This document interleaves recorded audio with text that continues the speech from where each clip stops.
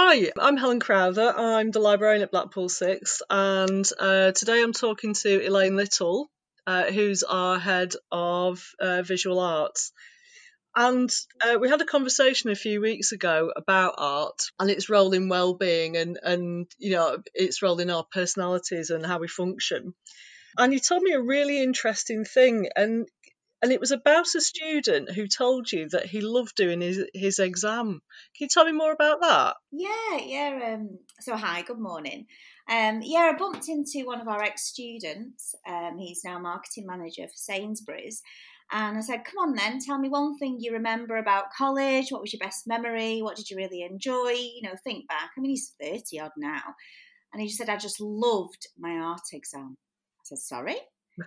And he said, yeah, just having 3 full days just to concentrate on my art and just to spend that time in silence, just working on that, just me and my work, that summative work was fantastic. So I'll never forget it. And it's that flow state. It's when you allow yourself to relax so much and just to sort of nurture who you are and sort of celebrate and enjoy what you're doing, whether that's listening to music, whether it's physically creating something.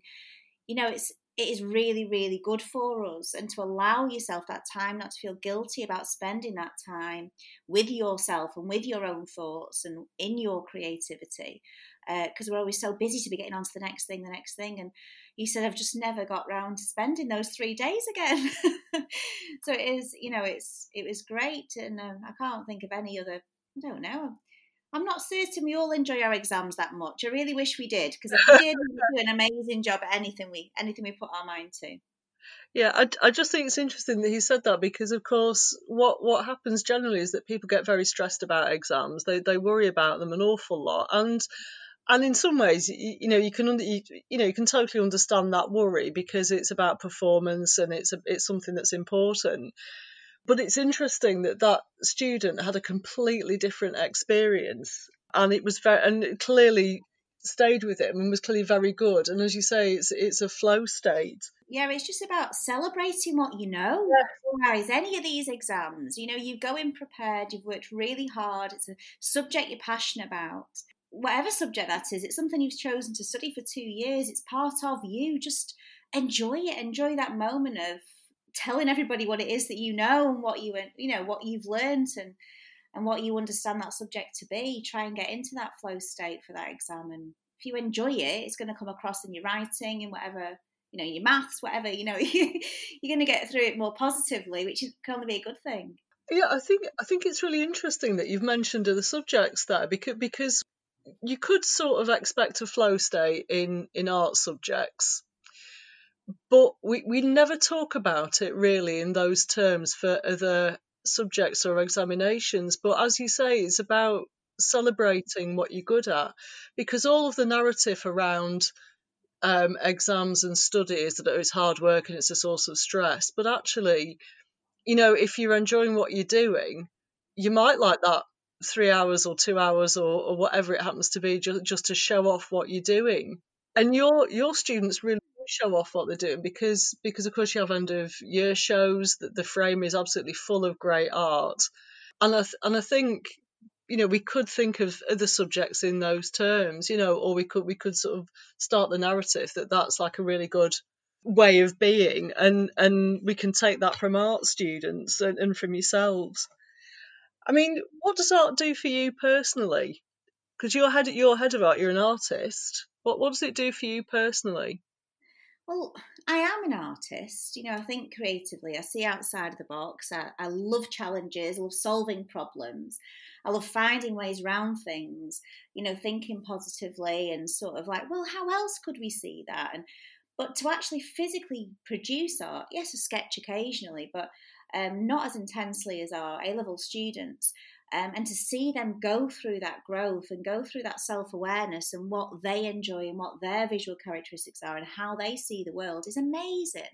I would see myself more as a creative facilitator, somebody there to nurture the best out of them. And, we if we all had all the time in the world, we would all be A stars. These students are amazing. But we have a mark criteria, and they'll get to a certain stage. with the time that they're with us. I mean, Damien Hirst, who's one of the most monetary-wise, certainly, successful artists of our century, he's still alive and he's made so much money out of this art. He got an E grade A-level art. Yeah. It's sort of accepting that, you are where you are at that point for that criteria. But if you've got a passion about your subject, you don't stop learning. You don't stop being creative. You don't stop using those transferable skills that you've gained from it, those research skills, that investigative nature, being able to justify and explain something to somebody else, and them communication skills. You're gathering so much more than just knowledge on the courses that you're doing. Whether that's a skill-based knowledge or whether it's a knowledge about geography or whatever it is that you're learning about. And it's just having that awareness and acknowledging that those are the skills you'll take with you. Those are the things you'll take. And that's what I still am. That's sort of what I've taken from being an artist and exploring myself creatively, is sort of strengthened me as a person to deal with life and to deal with, what else things throw at you. I think that's really interesting because there are different ways to think about what art is. And in some ways, we think about it as a static thing. We go and look at art somewhere. We go to a gallery or we go to a museum and we look at it. But actually, and the narrative around that, for example, Grayson Perry has a book called Playing to the Gallery. And he talks about, well, what is art? How do you even define it? And he does talk in terms of, well, people make it, they sell it, they get a representative or an agent, they get talked about, and that's sort of how you get a consensus around whether something is a piece of art. But actually, your way of thinking about it is much more radical than that, I think, because you're saying it's part of your practice. It's a dynamic, living, creative thing. And actually, if you're in that flow state producing that art or producing that work, I mean, personally, I think that will stand for a definition of art. And it's interesting that, but and I think that might be quite democratic. Like, how many students do you have doing art right now? Do you know? Oh, I think it's just under 400. Wow. Different art subjects, yeah. 400 people doing art.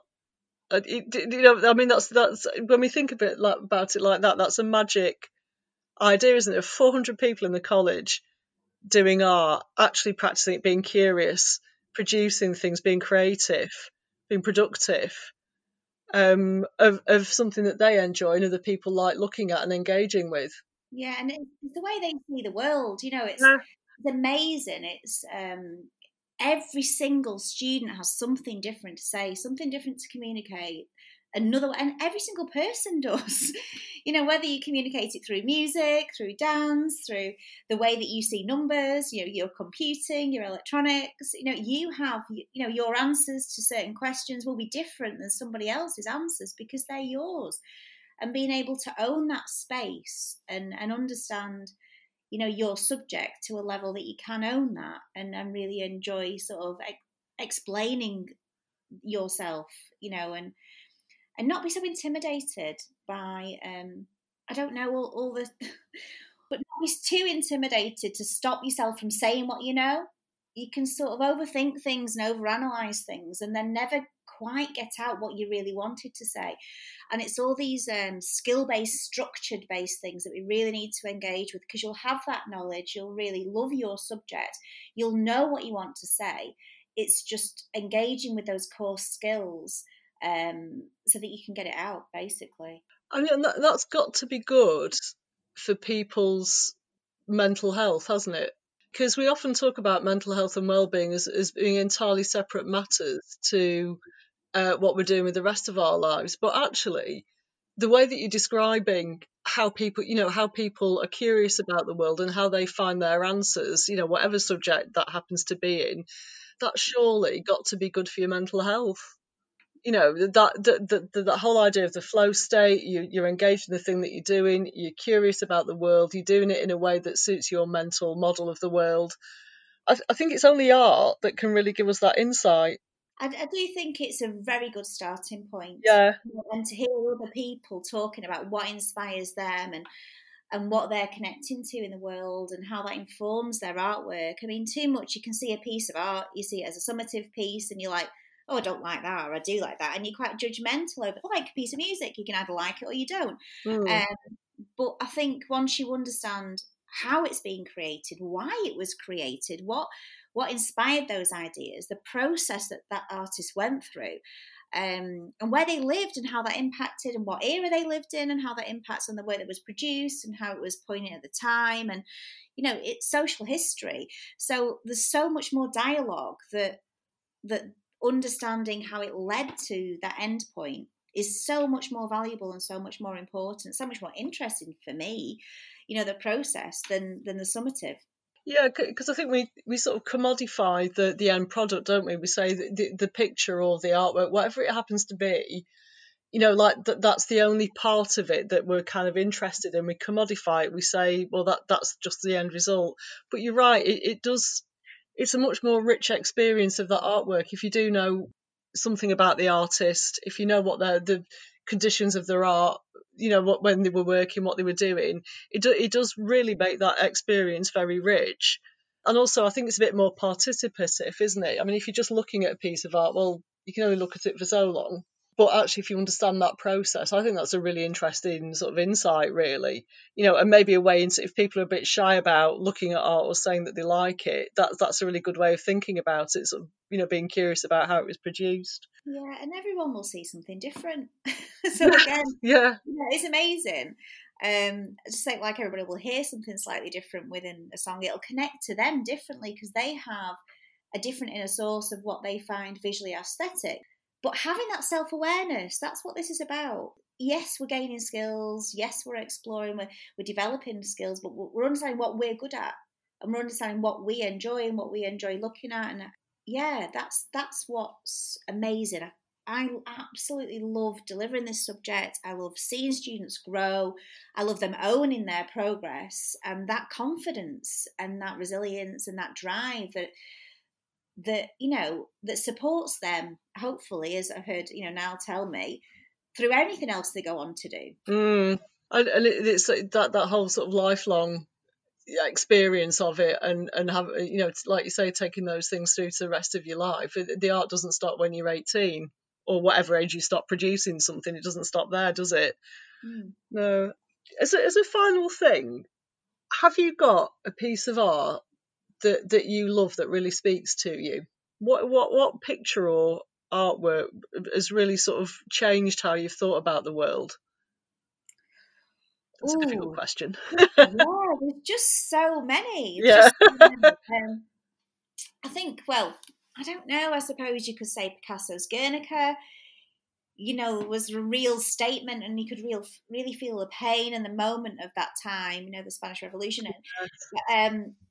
I love Gerhard Richter and his cage paintings, and yes, it's just dragged paint. You look at it, you go, what?